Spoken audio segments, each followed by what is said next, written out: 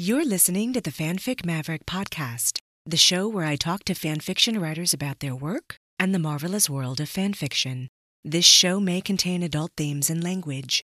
Listener discretion is advised. The following paragraphs are from a fanfiction story titled Ghost Feathers by today's guest fanfiction writer, DragongirlG. Panicked screams echo in the darkness, snuffed out by the rolling smoke just as quickly as the flames on the soldiers' torches. When soldiers swarm out the outpost doors like ants emerging from a disturbed hill, haphazardly firing arrows into the smoke or upwards at their airborne assailants, who respond not with weapons, but with even more blunt force collisions. One soldier flutters up and away from the walls in a desperate attempt at escape, but a dark blur swoops down upon him like a meteor, dragging him down into the forest in a discordant symphony of snapping branches. Jiang Wen-ying steps forward. He's wound up like a bow that's been strung too tightly, nearly vibrating with tension, but he halts when DragongirlG grips his shoulders hard. "What is it?" he snarls. Zdian crackles to life on his finger, and the smell of ozone wafts over them both. "Shouldn't we go in?" "We need to assess the situation, but we should stay out of the fight," DragongirlG says, his heart thudding in his ears. He lets out a harsh breath. Neither of them has regained enough strength to fly for long, but they cannot sit here like sitting ducks. Jiang Wen-ying's nostrils flare as he stares at the pandemonium below. "Fine. We'll head to the roof of the main building, take a look, then go into the forest. Let's meet back up here if we get separated somehow." He lifts his gaze, meeting DragongirlG's eyes. "Be careful." You too." Jiang Wen-ying spreads his wings and gives them a test flap, then takes a deep breath and leaps downward as if diving into a river, cutting a path directly through the swirling smoke. DragongirlG follows as closely as he can. He can't match Jiang Wen-ying's speed, but he can glide with more control and less effort. He focuses on the outlines of the hanging lanterns, still lit among the wreckage, and aims for a space just above one of them. Just as he is about to reach his destination, the lanterns go out. DragongirlG cups his wings to brake hard, hissing at the sudden strain as he skids against the roof, knocking several tiles of it in a loud clatter. From the other end of the roof, a face-down Jiang Wen-ying groans and pushes himself up onto his elbows, his wings still beating in his attempt to soften his landing. He seems, otherwise, unharmed. The sounds of screams and clashing steel are muted now. They no longer seem to be emanating from the courtyard. Instead, the battle seems to be raging in the building underneath their feet. DragongirlG gestures to Jiang Wen-ying and carefully begins prying up roof tiles. Jiang Wen-ying follows his lead, crouching down to press his face against one of the gaps. DragongirlG kneels next to him and does the same, staring at the figures locked in combat below. The Wen soldiers are screaming, slashing and shooting at a wave of unarmed assailants who surge forward without hesitation, undeterred by any wound. The screeching notes of Adit's carry over the cacophony. DragongirlG rushes to the edge of the roof, following the sound, but his vision cannot pierce the haze that surrounds the compound. "DragongirlG!" Jiang Wen-ying hisses. DragongirlG's eyes dart toward him. Jiang Wen-ying raises his eyebrows and jerks his head once before spreading his half-healed wings and taking a running leap off the roof, sailing over the far wall towards the forest. DragongirlG inhales sharply and chases after him, but his wings make him unsteady and he veers off course, barely clearing the wall before crashing amongst a copse of trees. The cliff is somewhere off to his right, but he can't tell where Jiang Wen-ying landed. With bated breath, he starts to creep forward, trying to follow the Deets' frenzied melody. Purple light streaks through the sky a moment later. DragongirlG runs towards it and nearly collides with Jiang Wen-ying, who's standing in a small clearing and holding Zdian over his head like a beacon. Jiang Wen-ying nods at Lang Wangji, turning toward the sound of the deeds with a determined expression. All of a sudden he falters. Shit.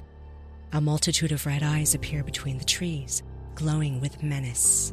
Lang Wangji whirls around, eyes searching the darkness for a way out, but he finds none. With a harsh sigh, he takes a step backwards, his white wings brushing up against Jiang Wen-ying's golden blue, as he curses the absence of a sword and Gyu Qin.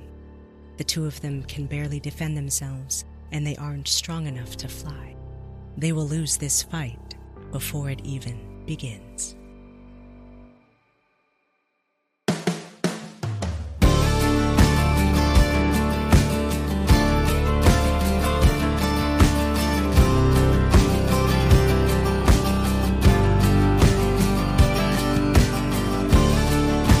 To the north, south, east, and west, four corners of the world, greetings from the wild arid desert of the American Southwest. I'm your host, Chaos Blue, and this is the Fanfic Maverick podcast. Our special guest fan fiction writer today is DragongirlG. She has been a member of AO3 since 2015, and she has 114 fan fiction stories posted for fandoms like Harry Potter, the MCU universe, and the Untamed. She's been writing fan fiction since the Yahoo Groups and GeoCities fan site days. Hell yeah! She has translated parts of the MDZS novel from Chinese to English just for fun, which is amazing. She enjoys singing and plays the piano and other instruments, and she is also a bubble tea addict. DragongirlG, thank you so much for being here today. Welcome to the show. How you doing? I'm doing well. Thank you for having me. Thank you so much for being here. I have to ask, because I play the piano too, what is your favorite thing to play on the piano? Oh, good question. So I was classically trained, so I got all that, repertoire with Beethoven, Chopin, and all that. But my favorite thing to play is actually Chinese pop songs. So, yes! Because I like to sing with them. Yes! And that's always the way it is, right? Like you learn the hard stuff, the classical stuff, right? Yes. Because your teachers are like, you have to. But then, then you learn how to play the fun stuff. And that's the stuff that you play over and over and over again. Exactly. That's the whole point. I remember that the hardest thing that my teacher ever made me learn for a piano recital when I was like 14 or something, she wanted me to learn Rachmaninoff, Oh. And I was like, oh my gosh, Rachmaninoff. And it was one of those pieces that's like really fast, like the finger work on that is like insane. Yes. So I learned this Rachmaninoff piece and I'm like, okay, that was the crowning achievement of my piano career because it was just like awful. But I love the song. But then after that, I played nothing but Final Fantasy sheet music that I found online in the 90s that I would print off and play on the piano.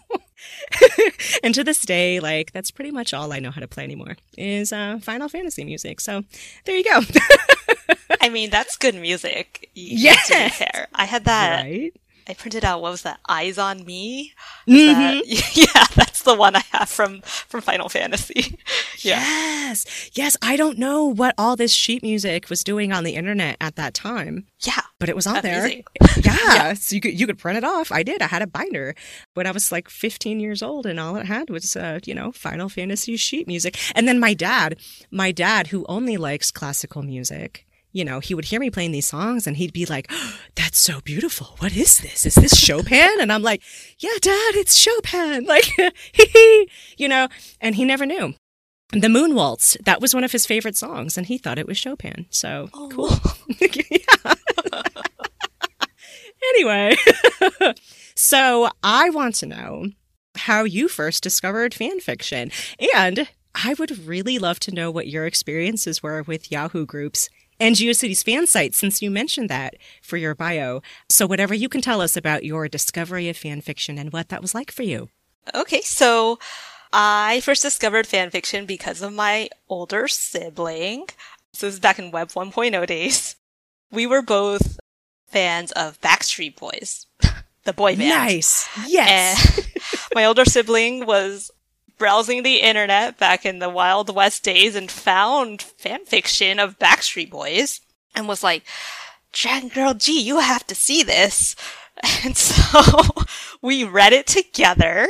It was a self-insert fanfiction, but not in the way that self-insert is now with like the your name. It was like an original female character, but you could project onto. And you could read about this character like getting in a relationship with the different boy band members. It's very exciting for me to discover this new form of storytelling because I could like live out my, preteen fantasies through this. Yes. See, and that's what I have been trying to tell people. Reader insert is very popular now, right?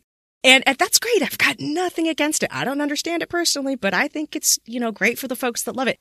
But I try to explain to people, like back in my day, we didn't have that shit. Like we had the OC characters called Mary Sue's. Right. And that's what it was, And you knew that Mary Sue was like a self-insert of like the author, right? That you could project on. Yeah. But that's what it was, I love that.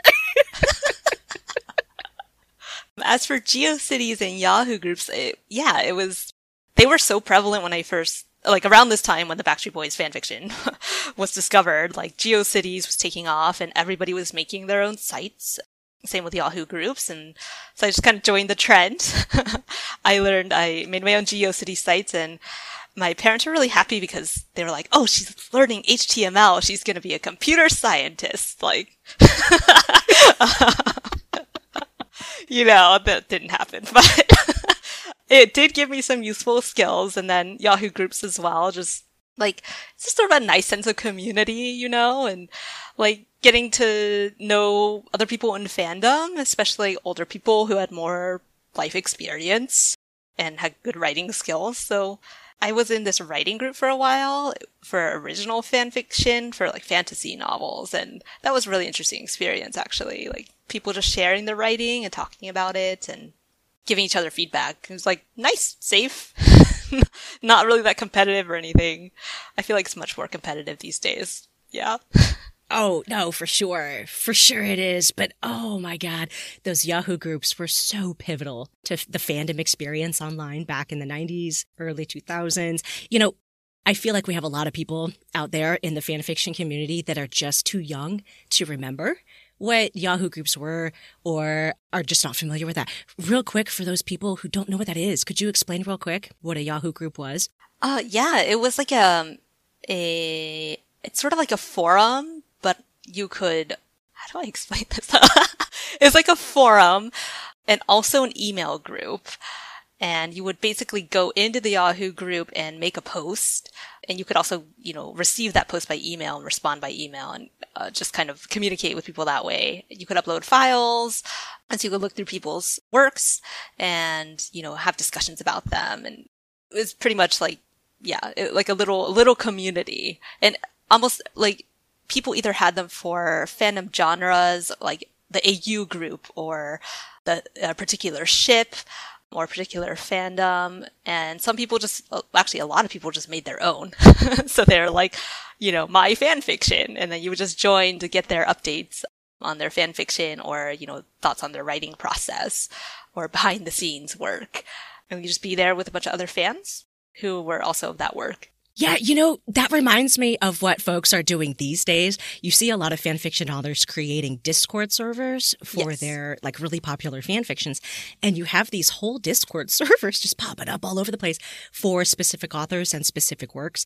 Yeah, so, a lot of the younger folks don't realize that we were doing the same thing with the Yahoo groups. The Yahoo groups actually made it so that anybody could create a Yahoo group. It was a little bit different than those old school news groups that were popping up in the early 90s when not just anybody could have a news group server. Right. You had to be special to be able to do that. But these Yahoo groups made it a little more democratic in the sense that anybody could make one.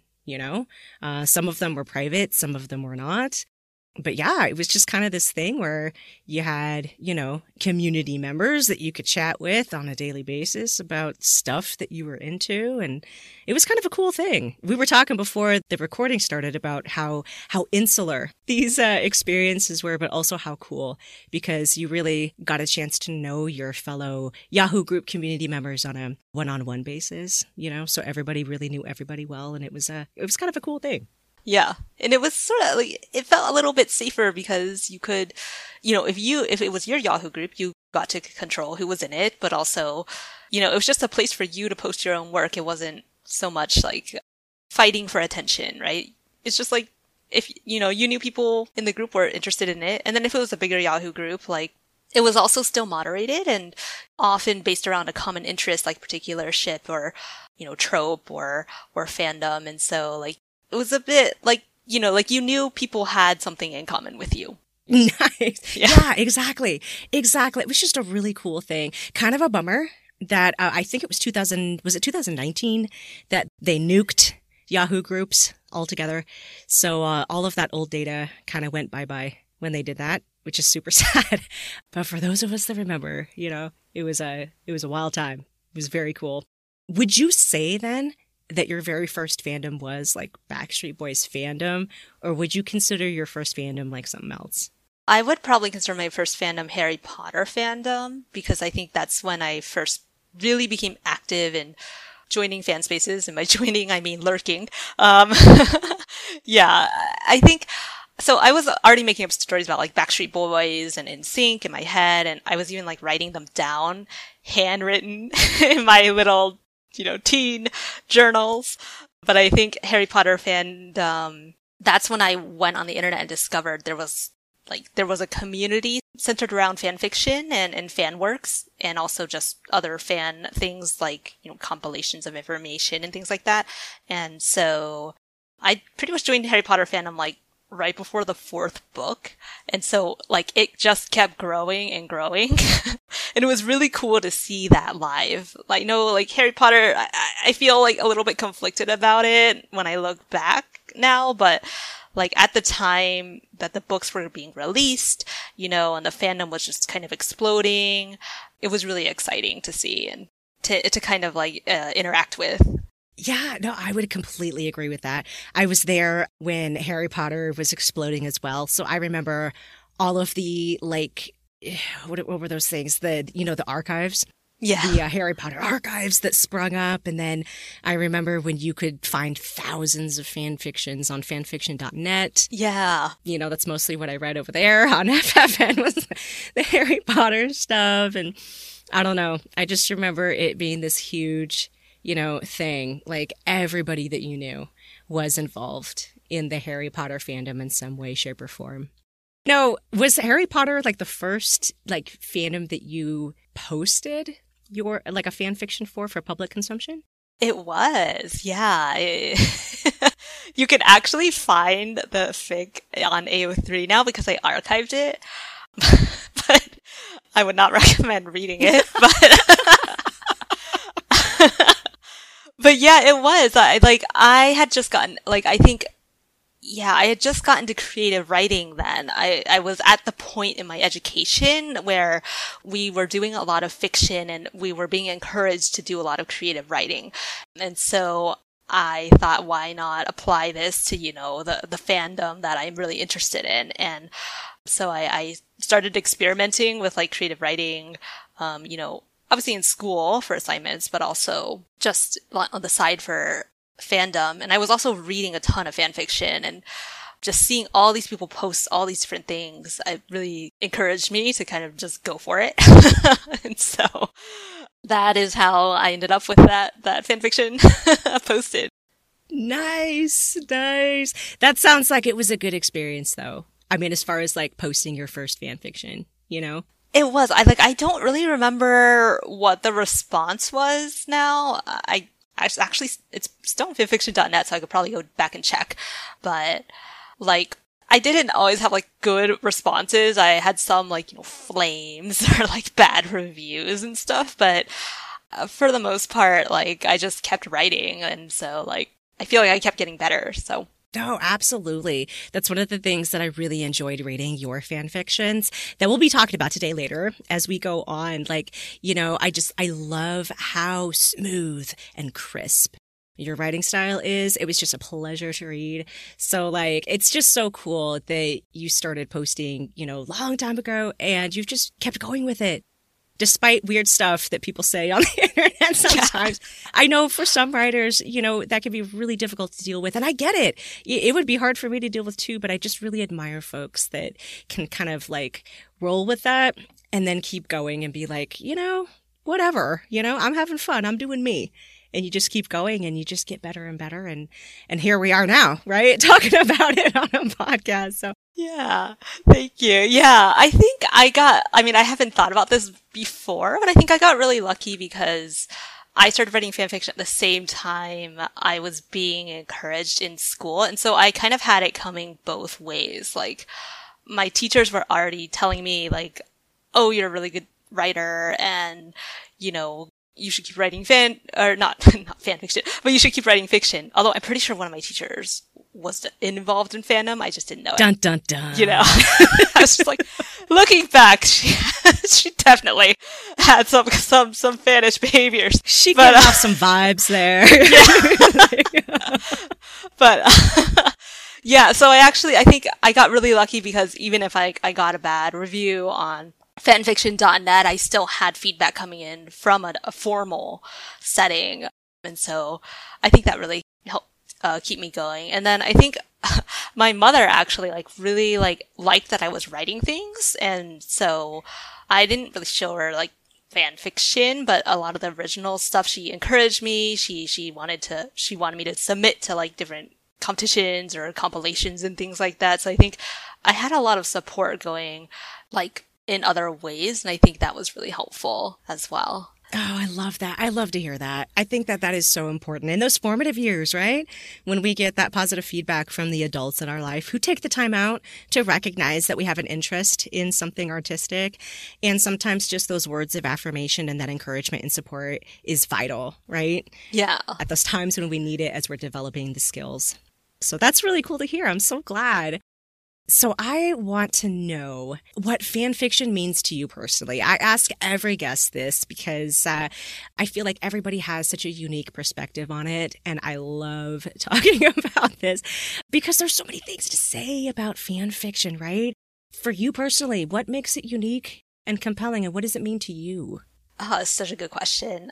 So right now, at this point in my life, and also in previous points of my life, I think fanfiction acted very much like a sanctuary for me, from the world, from life pressures, or, things like that. It's just a place, I can go either reading, writing, to just kind of escape for a while and just be in this universe that isn't mine, that isn't the one I have to live in, and without any obligations as well. I am very much of the belief that you should curate your fandom experience, and that's kind of what it's for.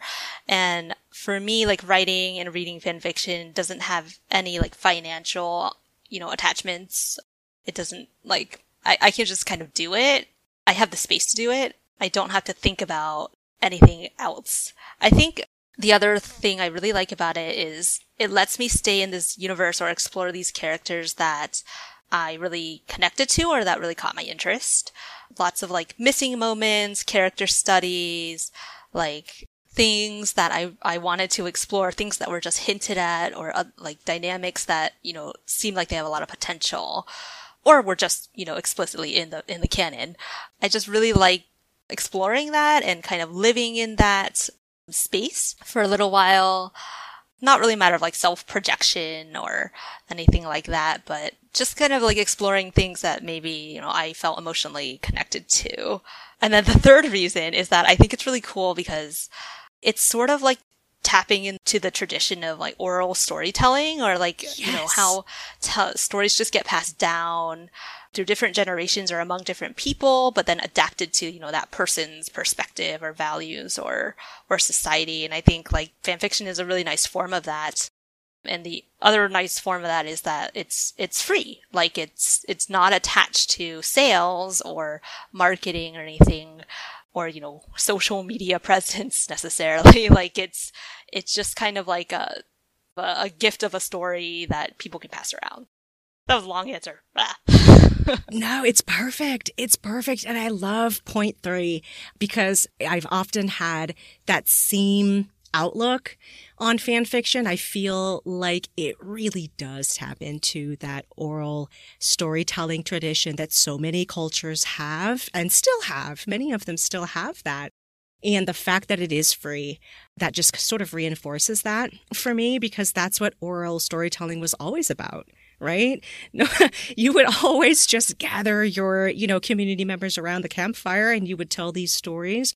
And those are the things that shaped us, right? It shaped our outlooks on life. It shaped the way that we moved through the world. And it was a wonderful way for us to explore. These were the stories of us.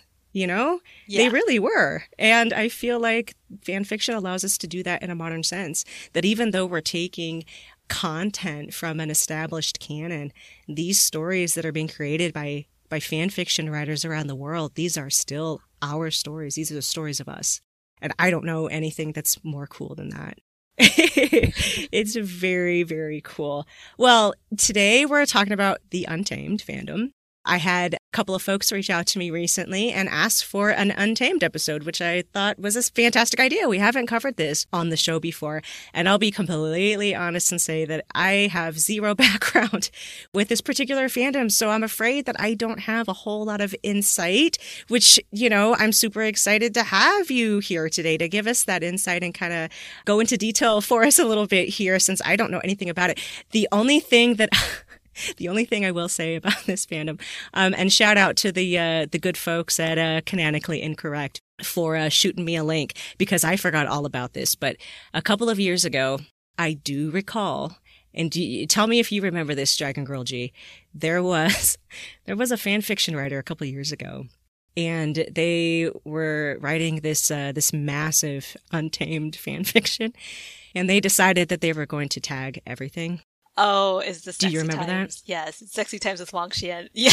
Yes. Yes, I saw that happening live. Oh my God. Oh my God. Well, there are certain fan fiction tags on AO3 that I filter for, which will go unnamed.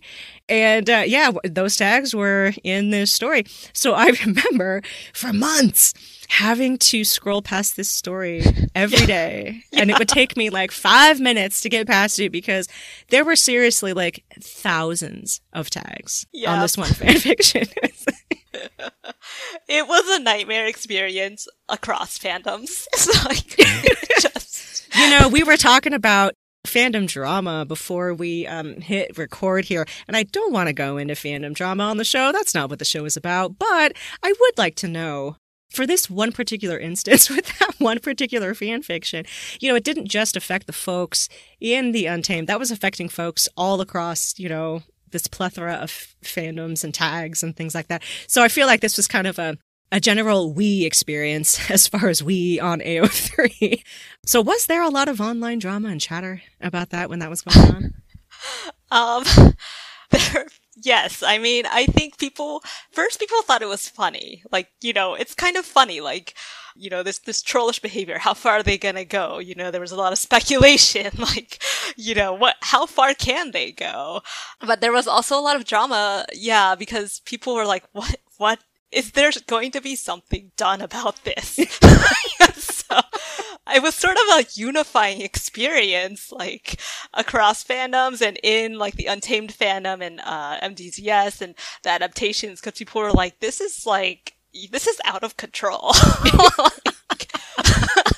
And, like, what can we do about it? Like, do we send more tickets to AO3? Because I know they got a lot about it.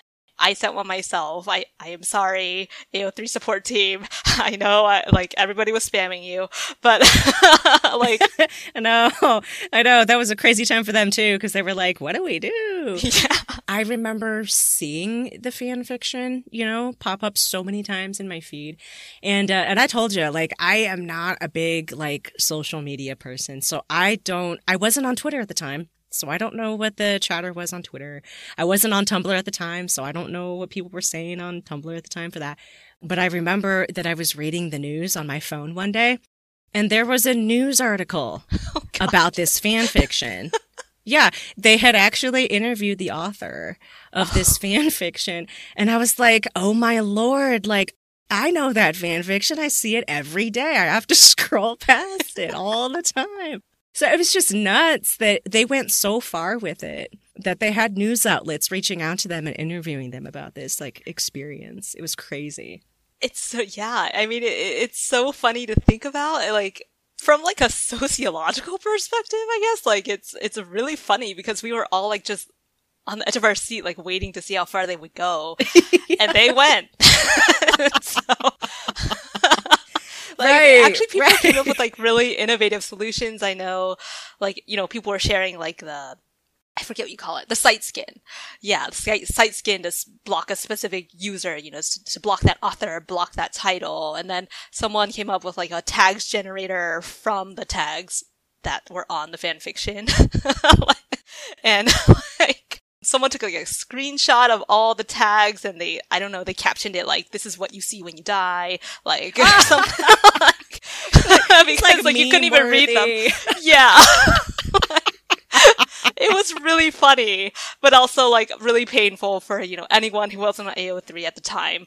Like, and I think that, you know, they eventually got suspended for putting a death threat in their author's note. So then it stopped being funny. No. Like, I was like, oh, right. You're not a good person.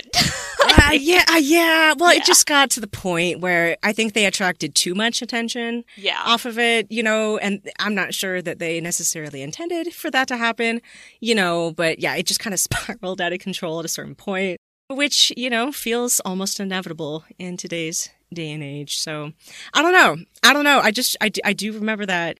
And I haven't thought about that for years until the canonically incorrect folks I was talking about, oh yeah, I'm going to do Untamed here in a couple weeks. And they sent me this link and were like, remember when? And I go, oh, I forgot all about that. That's crazy. That's right.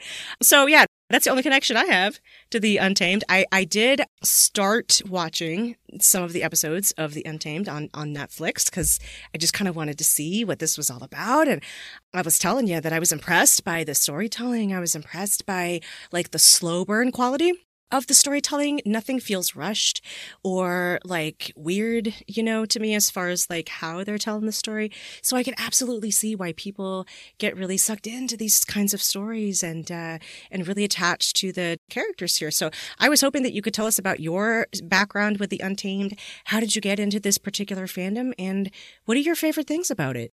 So I binge watched The Untamed in February 2020, right at the start of the pandemic. And it was partially because I saw a lot of gift sets on Tumblr and I was like, I got really intrigued because it's a very beautiful show with beautiful people and settings. And I really wanted to see what that was about. And I also was curious because I hadn't watched a Chinese drama in like 10 years. And I was curious to see how Chinese dramas had changed and also whether it kind of test my own Chinese skills.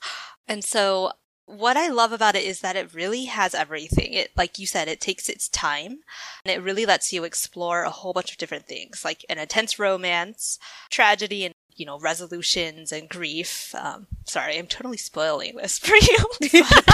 No, go for it. Because I've read enough about it that I expect those types of things to happen in the story, which I'm looking forward to.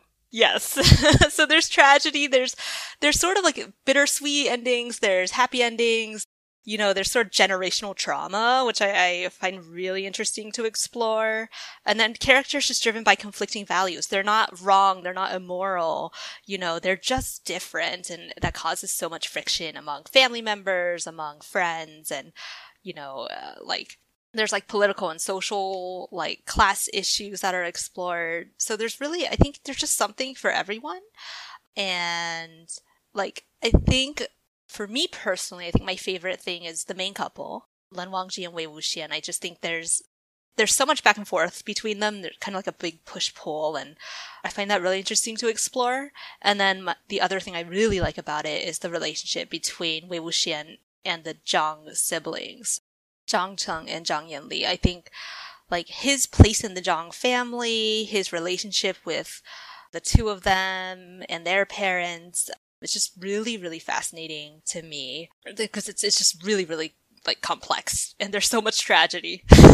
So, yeah. Okay, so I have this question, this burning question, and I don't know if you know the answers to these. It's okay if you don't. Do we know if this is being filmed in China? Oh, yeah. It is filmed in China, or was. Okay. Yeah. It is filmed in China. Okay. Now, I haven't gotten this far, right, in the story, so I don't know the answer to this, but the relationship that I see in fan fiction between Lang Guangqi and Wei Wuxian, is that endgame canon? Are they, like, actually romantically involved in the actual canon of this story? Oh, that's a good question. Okay, so it's a little bit complicated because so the novel, the source material, they do canonically end up together, married, well, kind of like unofficially married, I guess, and, you know, living together and everything. So that is like in the text. The way that the Untamed was adapted, there's sort of like, in the last episode, there's a series of like 3 or 4 scenes. And depending on which version you watch, they're edited differently. So, for example, in the Japanese version, the one that was released in Japan, they do get together at the end. They're together at the end. But in the version that was released in China and, you know, on all the streaming platforms, it's cut so that it looks like they end up separated. But, like, so it's sort of like you can attribute it to censorship, or it looks bittersweet, but in reality, like, they're together. Okay. Yeah. But even in the versions that were released, you know, in the States and in China, it's still heavily implied that there's romantic feelings between these 2 male characters, right? I think so. Yeah. I think the way they adapted it, they didn't necessarily make it explicit, but a lot of the beats that you would expect for a romantic couple were still put in there. And so I think it left it open enough for interpretation that, you know, they could air it. But, like, the people who were looking for the romantic relationship, you know, either because they read the novel or just kind of getting it from the show, they could also see that. So. Okay. I had wondered about that because I was watching these episodes. And my brother walks into the room as I'm watching. And he's not a fandom guy, but he's, you know, so cool with all of the fandom stuff that I'm into. And sometimes he'll sit there for a few minutes and he'll ask questions, you know. And he was looking at this and he goes, well, I thought that this kind of a thing would have been absolutely banned, you know, by the Chinese government. Like, this doesn't seem like something that they would be into. And as I was thinking about what he's saying, I'm remembering these news stories about Chinese fan fiction writers being jailed. Right. For writing inappropriate, you know, materials and things like this. So it kind of like brought up that question for me, like, how is this being allowed, I guess, to kind of filter through like Chinese government censorship? Because it does seem like they crack down kind of hard in certain instances, at least, on stuff like this. So I was very curious about that. Yeah, I don't like know all the details, but my view on it is that censorship works because you don't know the rubric. And so, like, people, like, there is a queer community in China, there is queer fiction and queer media, and queer art, and, like, you know, people are going to make their things, and, like, because there's no, like, hard line or there's no, like, really clear definition of what's allowed and what's not.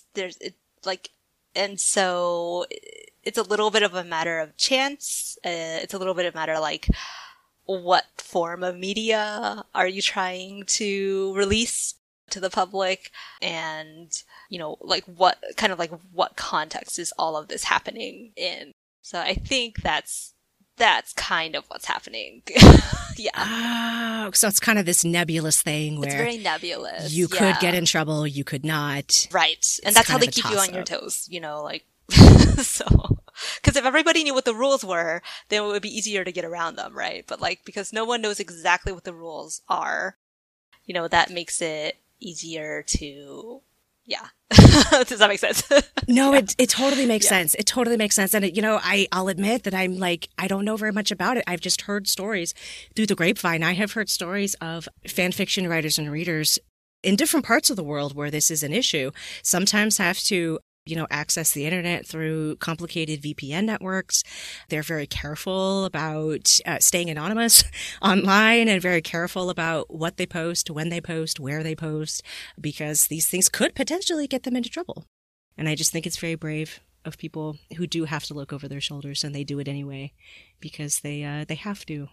Now, I was curious about like particular tropes for Untamed, right? Because like I have been involved in many different fandoms over the years, and it's always funny to me that in each fandom I've ever been in, there seems to be this collection of like tropes or AO3 tags that seem like special and unique to that specific fandom.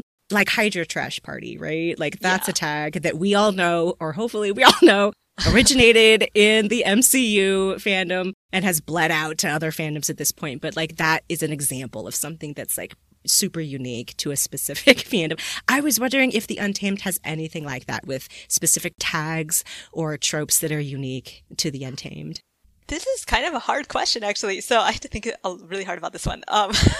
So I think there is a trend with playing on the character names and adding tropes to them, or adding specific like traits to them. So, for example, Wei Wuxian as main character, sometimes you'll have like a fandom trend like Cheer Xian, which is like cheerleader Wei Wuxian, or Fox Xian, which is like fox creature Wei Wuxian, or mythological fox creature from Chinese mythology, or like Mer Xian, like merman Wei Wuxian. And same thing with like Lemongji.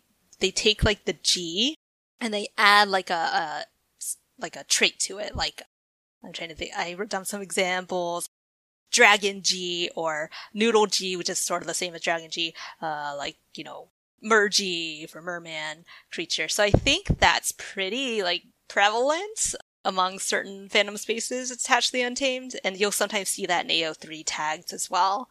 I'm trying to think other tags. Wangxian.mp3 or Wuji.mp3 is kind of a reference to their, like, to the main couple and, like, their love song. So, which is canonical. So, I love it! Yeah, that's really funny.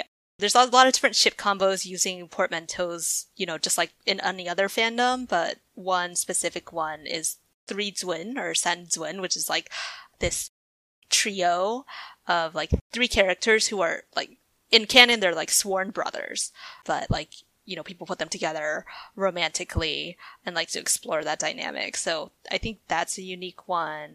I don't know. Oh, those are good. Yeah. Those are all fantastic because, they sound like super unique to this specific fandom. And I just love that. I love when these communities can come together and sort of like, it's like this mass headcanon almost, that happens. And everybody just kind of decides like, yeah, this is it, and they all start using the same tags and the same, ideas and headcanons. And it's just this beautiful thing. I like it personally. I think it's very interesting and wonderful to kind of like get into the specific like culture of a specific fandom and just kind of see what's going on over there. What are y'all up to? Yeah, I think the wordplay on the character names, and then it's not just the two main characters, but people do it for like other characters in the show as well. Like they just add like a attribute, and then they're like, it's whatever, Chicken Xian Week or whatever. So like then everybody will do like art or little ficlets of like chicken, Wei Wuxian as a chicken or something. So I'm just like, okay, I guess that's the trend this week or whatever this month. Yeah. Oh, how much fun though. That's so cool and interesting. I love to see when fandoms do cool stuff like that, because it means y'all are having fun with it. And at the end of the day, isn't that the point, right? Yeah. Let's have fun. Right? I did want to kind of talk about the Untamed and also just maybe C-dramas like in particular, like kind of from a cultural perspective. I understand that you are Chinese diaspora. I would love to hear your thoughts about the Untamed from that particular perspective. I know that shows like this have, fans from all over the world, all different kinds of different folks love the Untamed and everything. And I imagine that a lot of us don't or might not have much prior exposure to Chinese culture. So I was wondering, for those of us that don't, what are some things that you would want us to know? Oh gosh, I'm gonna have to word this really carefully so I don't get canceled by like 75% of the fandom. But like, I think I can speak very generally in that like a lot of the friction that comes between people of Chinese background and who are closer to Chinese culture, and like versus the people who are less familiar with it. I think a lot of it comes from like feedback. Like, how do we create a space where, if something is really like blatantly offensive, like how do we create a space where we can give somebody that feedback without attacking them as a person? So I think fandom in general, like English language fandom, was founded on the idea that, transformative works means you can do whatever you want with the canon and the characters. And I like totally support that. And the other like trend, I guess, or the other prominent idea I see is that if you can't give positive feedback on fanfiction, then you should not give feedback at all. And I also support that, especially like for people, like fanfiction is free, people are writing for free. But I think like a lot of the friction comes when, okay, if you see something that's like very offensive, like a microaggression in a story or a racist like portrayal or something like that, like how do you point that out without it turning into like, a huge fight? And so I guess like what I would like to happen is like just keep an open mind. Like inevitably you're going to interact with the media using your own cultural framework and your own personal experience to interpret that media. Like that's sort of just what people do, right? Like, but I guess I would encourage everyone to kind of keep an open mind and like think, okay, maybe like, like be aware that it is a culture that's like not your own. And so maybe question some of your assumptions. Think, okay, maybe like I'm missing some context here. Maybe there's like a language issue or translation issue or, just some like kind of cultural thing I'm less aware of. And then the good thing about the Untamed fandom is that at this point, having, existed for a few years, there are a lot of resources, lots of meta, lots of compilations of like different like translation corrections and things like that can be found. And so, I guess I would encourage people to like tap into that, double check sources, like evaluate whether, the metas have like are well supported with good evidence, either, from the show and the subtitles, is it a good translation or are they using like the novel? Is it like, how has the novel been translated? Has that been properly applied as evidence? And then I think the other thing would be like, I guess just be open to feedback, but also be clear if you want feedback or not. Because I think a lot of like frustration comes when people see like something in a fic that kind of rubs the wrong way, but they don't know how to like express that, to the author because they're not sure like how the author's going to respond. And so then like the resentment kind of builds and then you end up with like these explosions and like in fandom.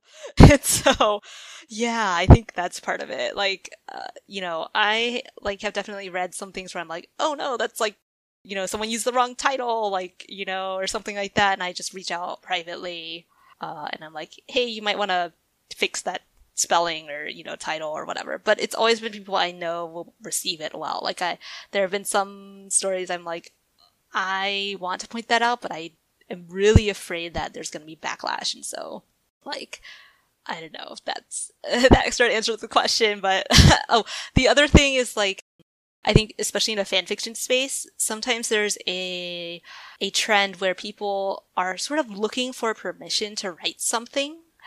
And so they're looking for permission from, one Chinese person or one Chinese diaspora person to write something. And they're not necessarily hearing, like, if you really want to put this in a Chinese cultural, like, context, maybe, your character will not behave that way or something like that. And so I think there's sort of a little bit of frustration for people who want to share the Chinese culture, but then they feel like they're not being listened to, like, because people are just seeking validation instead of, like, listening. And so that, I don't know. I feel like it went on forever. I don't even know if I answered the question.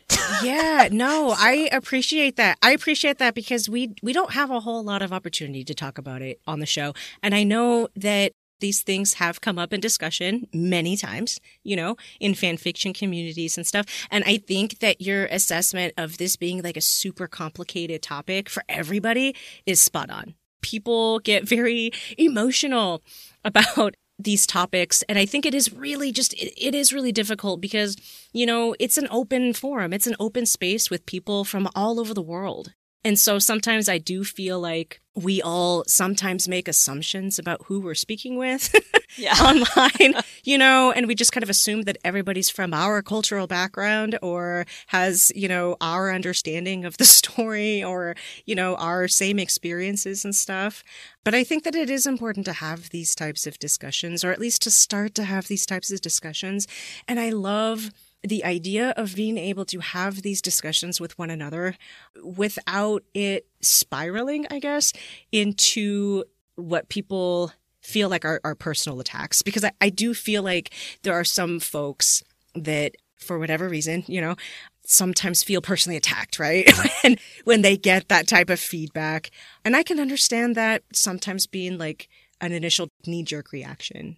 Especially I think we were talking before the show about, toxic stuff that goes down on social media channels, with discussions about fandom and fan fiction and, ships and things like that. So it can sometimes be like a topic that we shy away from because we're just so scared of getting canceled, or we're so scared of like starting a drama, and we, most of us, I think, in the community are like very cool people who genuinely don't want to make anybody feel like they're being personally attacked as a person, Like I think in most cases we're never trying to say like you're a bad person for, putting that in your fan fiction or whatever, right? But, many of us are trying to just spread awareness, right? We're not attacking anybody. We're just trying to make people aware that, hey, like that thing there could be seen as culturally offensive, or that thing there is not entirely accurate.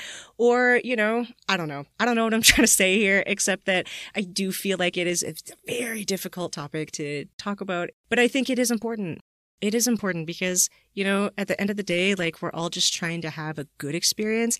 I want to have a good experience, and I want others who come from different backgrounds than me to have a good experience as well, And so there needs to be ways that we can foster that in a healthy way.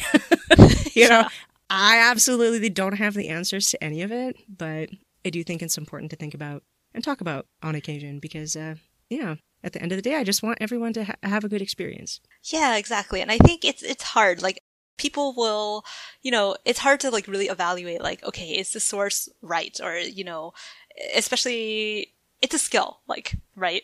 Like writing metas is a skill, evaluating metas is a skill. Like if it holds up to like, a good argument or not, or people just like, taking random excerpts and calling it something else, or something like that. And so I think it would be really like, and it takes a lot of energy to like kind of like foster kind of these kinds of discussions and create those spaces. But I think it would be really nice if like, there was a space to do that. And also just, I think, when you're interacting with a culture that's not your own, by all means, like enjoy the show, enjoy the media, and like connect with the characters and write the stories. Like, I don't think any fic premise is inherently like racist or anything. Like, I just think like, okay, when you're approaching it, like, just kind of like keep an open mind and, read through those resources and kind of try to get an idea of like what the deeper context might be.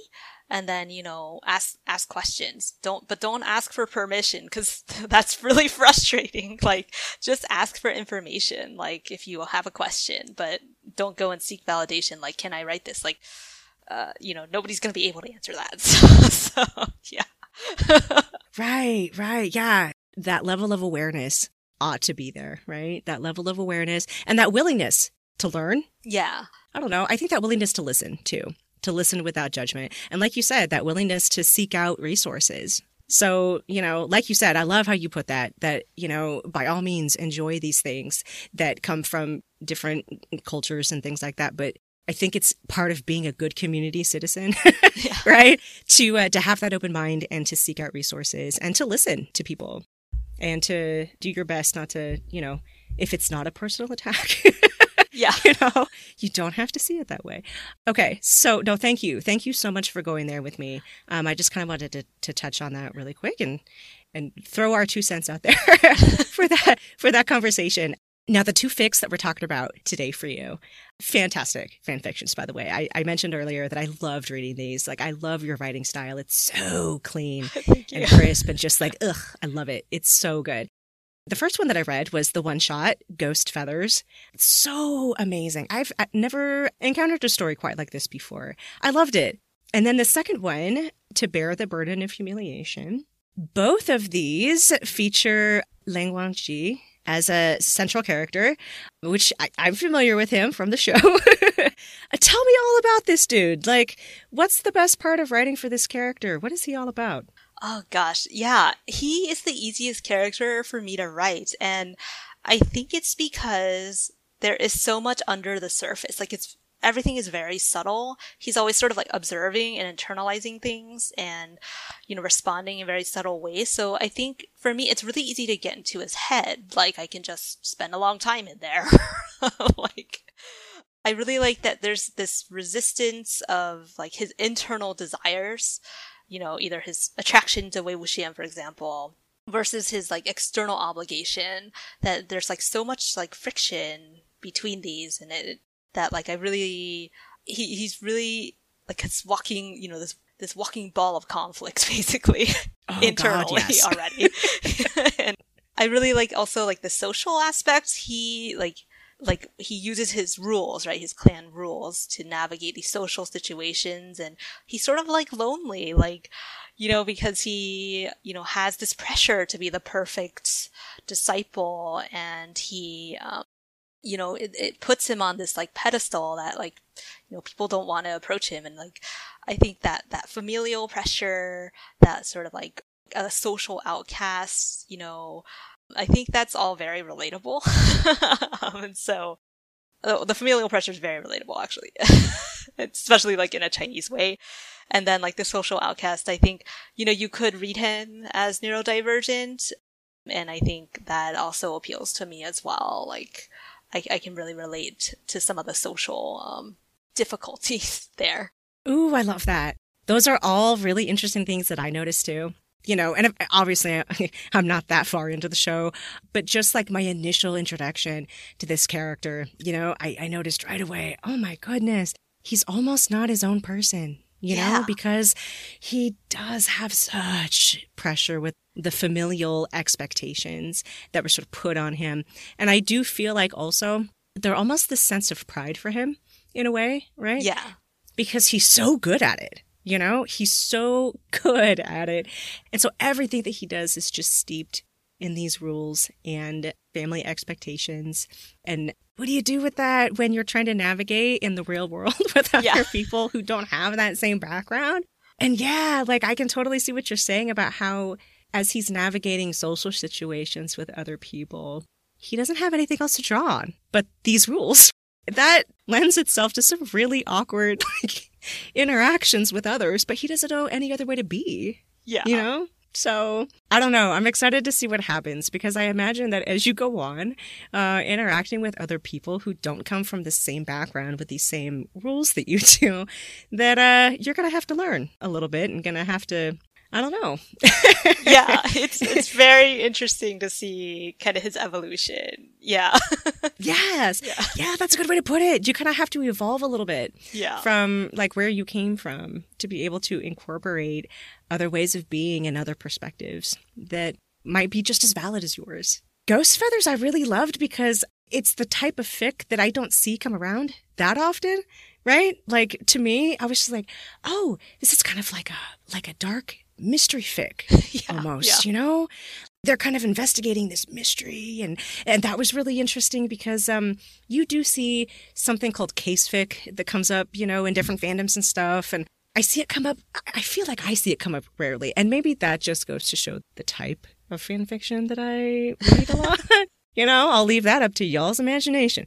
So, but I loved this. I loved it. Can you tell us, like, just generally, what is this fic about? What inspired you to write it?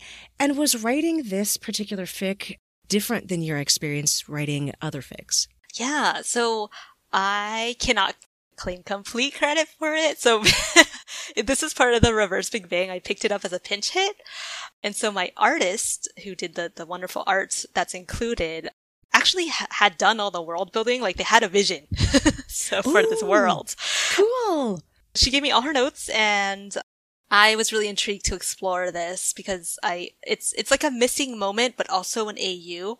You know, it's like a canon setting, but with like the addition of the wings aspect. So I was like really interested to explore like, okay, how would like the cultivation world look different if everybody had wings? Like what would that look like? You know, what would they be using their wings for? And then also like the case fic aspect, like, which I don't think I've ever written before. Like, I used to read a lot of them in, like, Supernatural fandom. But, like... Oh, yeah! But, like... Obviously, that would be a big thing in Supernatural, right? Yeah.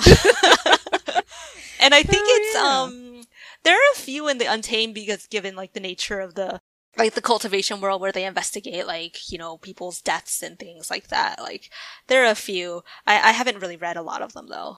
But yeah, it was just like a really interesting challenge, like all these different aspects, the wings, but it's still pretty much like canon verse. And then this missing moment. And I think the other really challenging thing for me was taking Zhang Sheng and DragongirlG because the artist wanted to kind of like develop a romantic relationship between them. And I was like, how I've never written this ship. And at this point in the canon, like these two characters, they're young, like they're hurt and like, you know, they're very like closed off from one another. And how do I like make that connection happen? Like that was really an interesting thing to think about. And then I guess the other thing that happened with this fic was it was very collaborative. So not only my artist providing all the world building, but I also worked very closely with my beta, who's also my real life partner. And so they really helped like kind of establish the major beats, like the case fic aspect and the kind of like the dark mystery, the noir vibe. We were like really having a good time trying to figure out like how do we create a little bit of horror, a little bit of darkness, like but still like for, you know, like a little bit of vulnerability for these two characters so that they are able to like, you know, connect with one another and like given their personality, what would like a little bit of romance look like between them? Yeah. Oh, I love that. It sounds to me like it was just a dream being able to do this fan fiction because not only are you collaborating with, you know, the artist, which the art was beautiful. I really enjoyed looking at the art for this piece and then getting to also work with your partner, which I'm sure is always like so wonderful to be able to do that too. Like it just sounds like the collaboration here was just a dream. So one of the things that I loved the most about how you did this story was how you weaved in the suspenseful moments, you know? Yeah. Because yeah, it is so like, there's a lot of mystery there, the dark noir, and then there's that like buildup of the suspense because as they're like traveling around trying to figure out this mystery, they're talking to people who have witnessed this creature like come out of nowhere and just destroy whole battalions of people. And you're like listening to these firsthand accounts going, oh, that sounds so terrifying, you know? And then and then you have these moments where they're all alone in the dark and they're hearing like the snapping of twigs and the rustling of leaves. And, you know, like you can see eyes like looking at you from the forest. And it's like, oh my Lord. So the suspense was just amazing. I absolutely loved it. Like everything about it was just interesting because you do have this AU aspect of like everybody has wings. And it was so interesting to hear your descriptions of the feathers and the different colors of the feathers depending on what family you come from. And so they can fly, which is amazing. Yeah. And then you have like, you know, the mystery suspense of everything that gets very nicely wrapped up at the end. And I was just like, oh, this is so fantastic. Like it was just so unique to a lot of the other fan fictions that I've ever read. So I thought this was just spectacularly done. Thank you. Absolutely. Now, your second fic. This is darker in a different kind of way. It's called To Bear the Burden of Humiliation. So far, we're at 11 chapters, so this is a work in progress for you. Yes, I'm actually going to update after this. So. Yay! Oh, yeah. I'm excited because, I got through all 11 chapters and was like, well, okay, like, we have to wait for the rest of the story to know what happens. But I was so very intrigued by this story. So I'm wondering, like, what themes were you exploring with this fan fiction? What is this one about? And what made you want to write this one? Yeah, so it's sort of like a long process for inspiration. So basically back in 2020, like the MDTS kink meme appeared. I love those kink memes. Oh my God. Well, there had been one that existed before that, but then this one appeared on AO3. So it was like a little more like accessible. And so one of the prompts was, okay, like, DragongirlG gets taken captive by Wenxu, the older Wen brother. Like, what happens? Like, really, what happened there?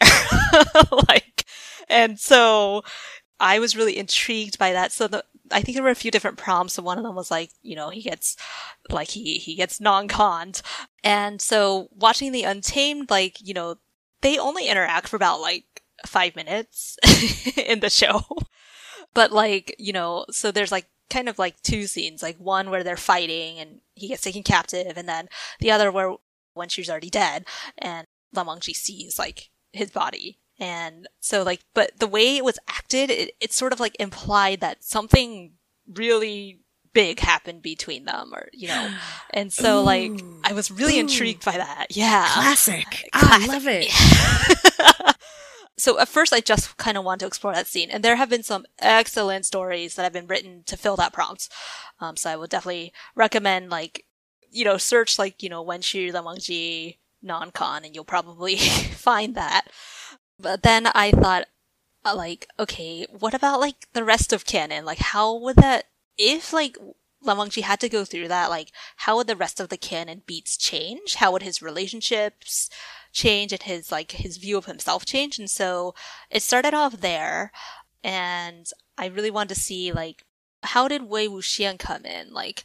If they both were experiencing this trauma, either separately, under different chapters, or together, how would that change canon, and how would it also stay the same? So I really wanted to see in canon, they're already put under really extreme circumstances, but if you added the sexual violence element, what would be different about that? And I think the theme I really want to explore is that in extreme circumstances and extreme trauma, how do they still hold on to themselves?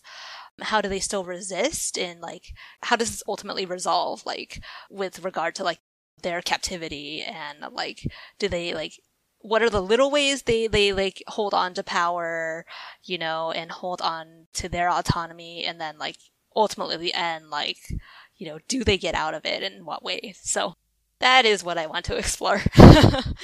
Yeah. No, I love that. I love that. I have had conversations with people over the years about these sorts of dark fic themes, right? Because it's fascinating to me. I'm not going to lie. I read a lot of dark fic. That's just my jam. And I've always wondered, okay, why, right? Why are certain people drawn to this type of story? And you could say a lot of different things about that, right? It's not just one thing. Yeah. But I think that one of the things that draws me in is kind of what you were saying there, because you do get to see characters in stories like this put in extremely traumatic situations, right? Extreme. And what do they do with that? What do they do with that? How are they changed? How do they hold on to their own autonomy? How do they stay themselves? How do they resist? And to me, there's just something triumphant, I think, about the human spirit that comes through in stories like this. And I like to see that. I like to see those sorts of themes played with. Unfortunately, in order to do that, sometimes you do have to put these characters in these really awful, extreme circumstances in order to explore that, which you did here, and you're in the middle of doing, because the story's not over yet. I think we're anticipating, we're anticipating about 20 chapters, right? Yeah, it may change a little bit, by one or two, but yeah, it should be about 20. Yeah. Yeah. So there's still lots more to explore. I'm sorry if this is like a spoiler for anyone who hasn't gotten to chapter 11 yet, but I loved that scene where he sort of sacrifices himself a little bit, you know, Yeah. because he lets his friend get away. He knows that he has the ability to do that and to let him go. And so he takes that opportunity, even though he knows that it means he's not going to escape this time. Yeah. And he still does it anyway. How heroic is that? Yeah. Yeah. Exactly. Like he knows his power. He knows because of like the situation he's been placed in, he has a new kind of social power and he's going to utilize it even if he hates it. So, yeah. Yeah, exactly. Exactly. Which is just so devastating to me because he did have in his grasp for a little while that opportunity to escape. Yeah. You know, they could have tried. They could have. But I think he just made this decision at some point, seeing how like, you know, escape maybe isn't, I don't know. If you like, what am I trying to say here? If you like did it in percentages, you know, I guess. Yeah. In his mind, kind of thinking like, okay, well, you know, what is it? 37% chance that we could escape, you know, and actually get out of here, or 75% chance that my friend could get out of this and I have to stay, but I can still do that for him and sacrifice like my safety so that he can leave, you know? And I just think that's tremendous. But of course, like what I know about this particular character, I feel like he would totally do something like that, you know, because that is one way that he is holding on to himself, because that's exactly what he probably would have done before all this stuff went down. And so like, that's classically who he is as a person and continues to be, even through all of this, like really extreme trauma. And I loved that. Thank you. I was actually really nervous about how that would be received because like, oh, they're so close to escaping and everybody wants that like triumphant ending, you know, and like, I'm like, oh, but yeah. No, but that's so classic though in stories like this. I will tell you, because I've read so many of them. I actually prefer the ones that don't resolve immediately. Like, I prefer the stories that kind of yo-yo back and forth a little bit, you know, because it just makes the resolution at the final ending point, like, so much better. I'm not sure why, but I appreciate the ones that kind of take you on a meandering path instead of just a straight point to resolution. So I personally really liked this particular part. You know, I kind of wanted to kind of go into a discussion here about dark themes for a moment. I actually had a new podcast episode drop today with another fanfiction writer for Transformers, and we had the opportunity to kind of talk about dark fics a little bit on that episode. I almost feel like I want to continue having conversations like that just because I feel like sometimes the dark fic writing community does have... Oh, how would I put this? Sometimes I feel like there's misconceptions about dark fic writers and the whole thing. And, you know, seeing as how I read a lot of dark fic myself, I feel like, well, that's something that I can talk about and kind of just open up the floor a little bit, you know, maybe to just help folks understand where we're coming from, maybe on stuff like this. So I personally think that these kinds of stories have a lot of merit. Right? They deserve to exist. And I can see that this is not the first non-contact fic that you've posted up for. I mean, you have ones in the MCU. I think this is the first one for Untamed that you've done. I'm curious to know about your thoughts on the dark fic category and your own experience with writing and posting stories like this.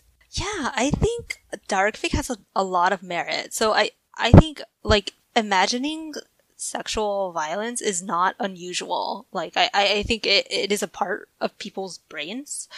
And I think, like, you know, dark fic is a really, like, safe space to explore that because it's fictional. Like, you can take your characters to extremes and, like, at the end of the day, no one gets hurt, right? Like, yeah, it's just a story. Like, nobody's hurt. You know, nobody's hurt. Yeah. It's just text on a screen or text on a page. And so I think, you know, like it's not unusual for people to like want to imagine this kind of extreme and like what would happen in it and explore that. And I think like, you know, even like not just from the person who is experiencing this trauma, like, you know, who is like having things done to them, but also from the point of view of the person doing it. It's like a way to like kind of explore like, okay, what is motivating people to like, commit such acts of violence, and like, it's a kind of a safe way to explore that as well, because that's not a question like you can kind of ask in real life without like a lot of different answers that, different biased answers. And so like, I think it's really a form of like empathy, like, obviously for the character who is getting things done to them, but also the person doing them. And it's not necessarily like empathy, like you agree with what they're doing, but it's a way to understand like what motivates them. And I think the other thing about darkfic is like, especially like non-con, is that it's sort of a reflection of like the society we live in. Like we like, I don't know, speaking from like the US, we live in a society where like sexuality is, people want to control sexuality, and there is violence associated with sex, and like there's this sort of like lack of bodily autonomy that like people want to impose. And so like I think this kind of story is another way to explore that, and it can reflect like, what is it like to live like, in a country where, rights are getting taken away, or where you don't have rights or things like that. And I guess, another way is it, like if you've experienced sexual violence yourself, it's a way to process, what's happened as well. You don't have to have that history to enjoy darkfic or to write it or read it, but it can be helpful for people, who have experienced that. So I think personally for me, like, it's not really like so much a conscious decision. I only realize it later, or when I'm talking about the story, but a lot of my stories, like the MCU ones, and then this one for the Untamed, it's a lot about autonomy, like bodily autonomy. Like what ways is it getting taken away, and what ways can you reclaim it after or even during like this traumatic event. Like you said, there's something very, very like triumphant and very hopeful about that kind of message, like, and exploring that kind of story. Like, you can, after all this, you are changed, but like you're not lost. And I think that's a really important message to have.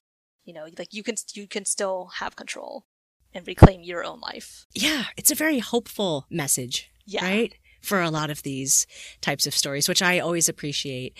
I don't read a whole lot of this type of story that doesn't have a hopeful ending. I know that there are stories out there that are just all hurt, no comfort, Yeah. And that's totally cool if somebody wants to explore that and do that and stuff like that.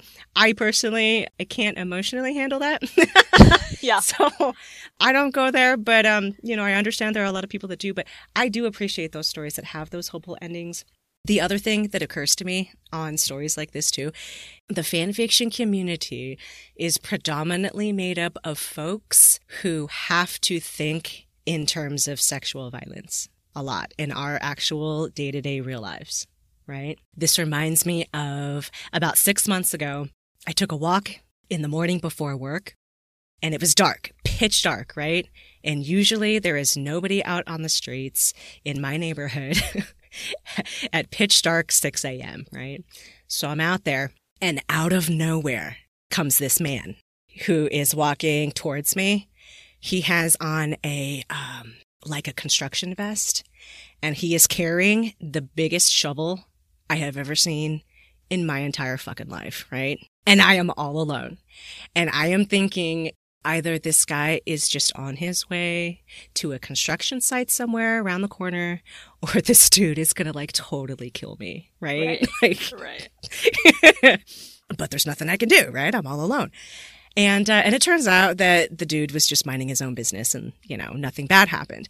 But I was telling this story to my dad later on, and I was like, Dad, like, I'm almost 40 years old, and I was so scared of being in the dark with this man and his stupid ass shovel, And I was so mad too that this dude kept approaching me on the street without stopping, without crossing the street, with no thought to how I was feeling in that situation, because like you would think that it would occur to this man like, oh shit, like this lady probably thinks I'm gonna like murder her or something. Yeah. Like I better cross the street. No, nothing like that. And I'm telling my dad because I'm so mad that this happened and how this man handled it. My dad just looked at me and he goes, oh, well, that would have never occurred to me either. And I'm like, are you for real? You know, like for real. And he goes, yeah. He goes, you know, I'm a dude. Like, I never worry about being murdered, you know, in the dark on the street. That stuff just never happens to us. And so, like, it's not the first time I have realized that some of us do have to worry about that on a daily basis, right? That's our reality.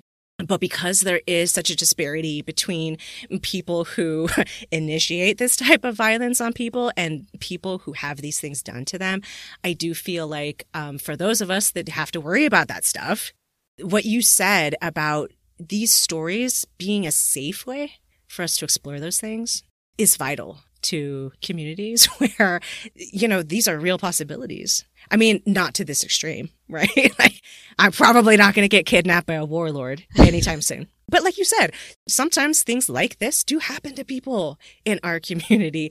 And sometimes this is a safe way for us to explore those experiences. For those of us who just have to deal with the possibility of these things happening to us, these can be interesting, safe ways for us to explore these things.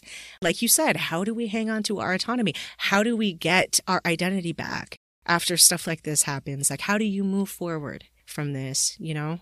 How do you explore this in a safe way? I think that fan fiction is a phenomenal way for us to be able to do that, because I know that I feel safer when I'm exploring it through the lens of a character that has nothing to do with me. Yeah, exactly.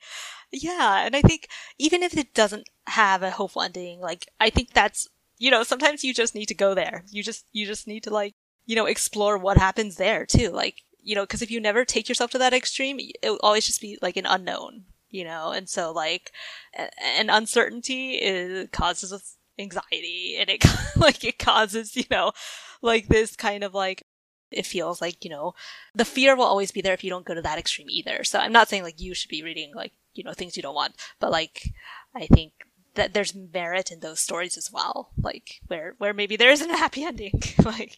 Yeah. And I would agree with that. Even though I don't personally like them, right. I know why people create stories like that, because sometimes we do need to explore the what if of sometimes there's not a happy ending. Sometimes there's not an answer. What do you do with that? And I think that that's completely valid and exceptionally valuable to the community. So, like, hats off to everybody that writes stories like these, no matter how they go, no matter how they end, you know, like, they're important. I love that they're allowed. You know, I love that we don't have to worry about censoring these types of things. If it's not your cup of tea, obviously just move on. You know, you don't have to read it. Nobody's forcing you. Yeah. But there is a huge subset of community that likes that kind of a thing. So thank you so much for going with me there. I appreciate that. Yeah, thank you. I've never, like, said it out loud. Like, oh, I will put in a plug for...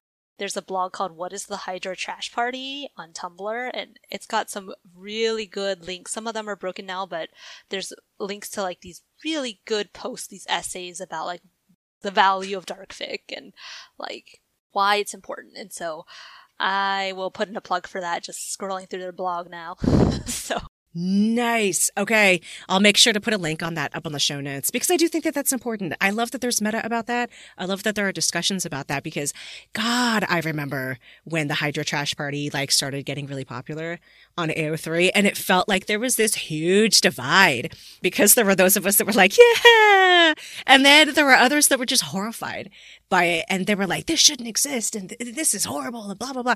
You know, and it's just like, you know, I get why people, you know, some people would be, like, outraged by that. But again, you don't have to read it. You don't have to read it. I got a comment once that was, like, on my, like, super long Hydra Trash Party adjacent. I call it adjacent because it's mostly about recovery.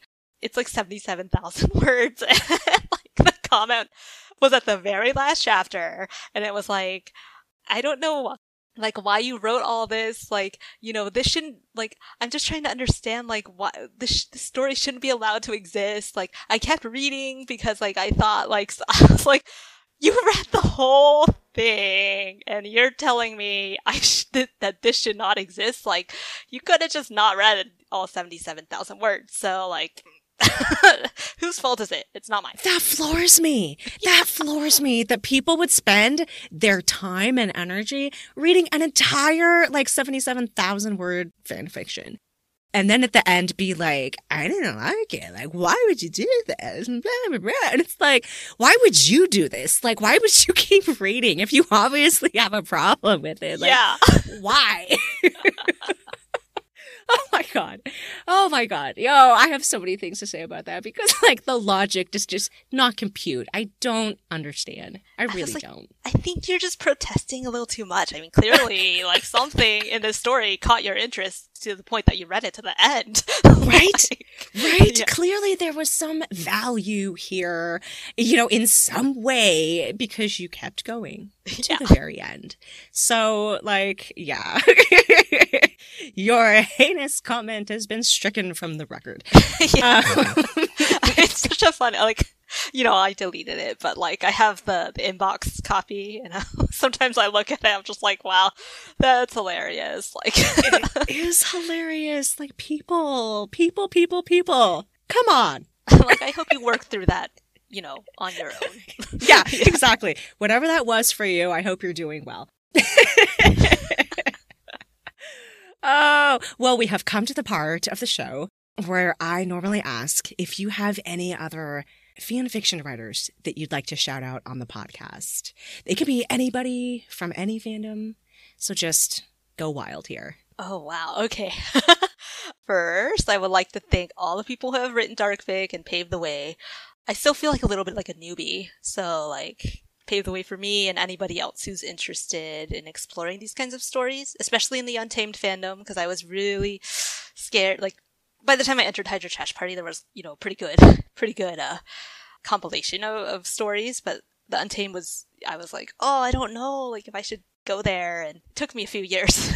So, thank you for everybody who filled those kink meme prompts and added to that pool. I guess the other major group I'd like to thank is all the Chinese and Chinese diaspora creators for the Untamed who are sharing their experiences and really like showing like the diversity of perspectives and experiences, like either through meta or also fan fiction that reflects their own experiences. I think it's really like interesting to see and kind of like see like these characters through these different lenses culturally, because there are differences. So it's really nice to see that.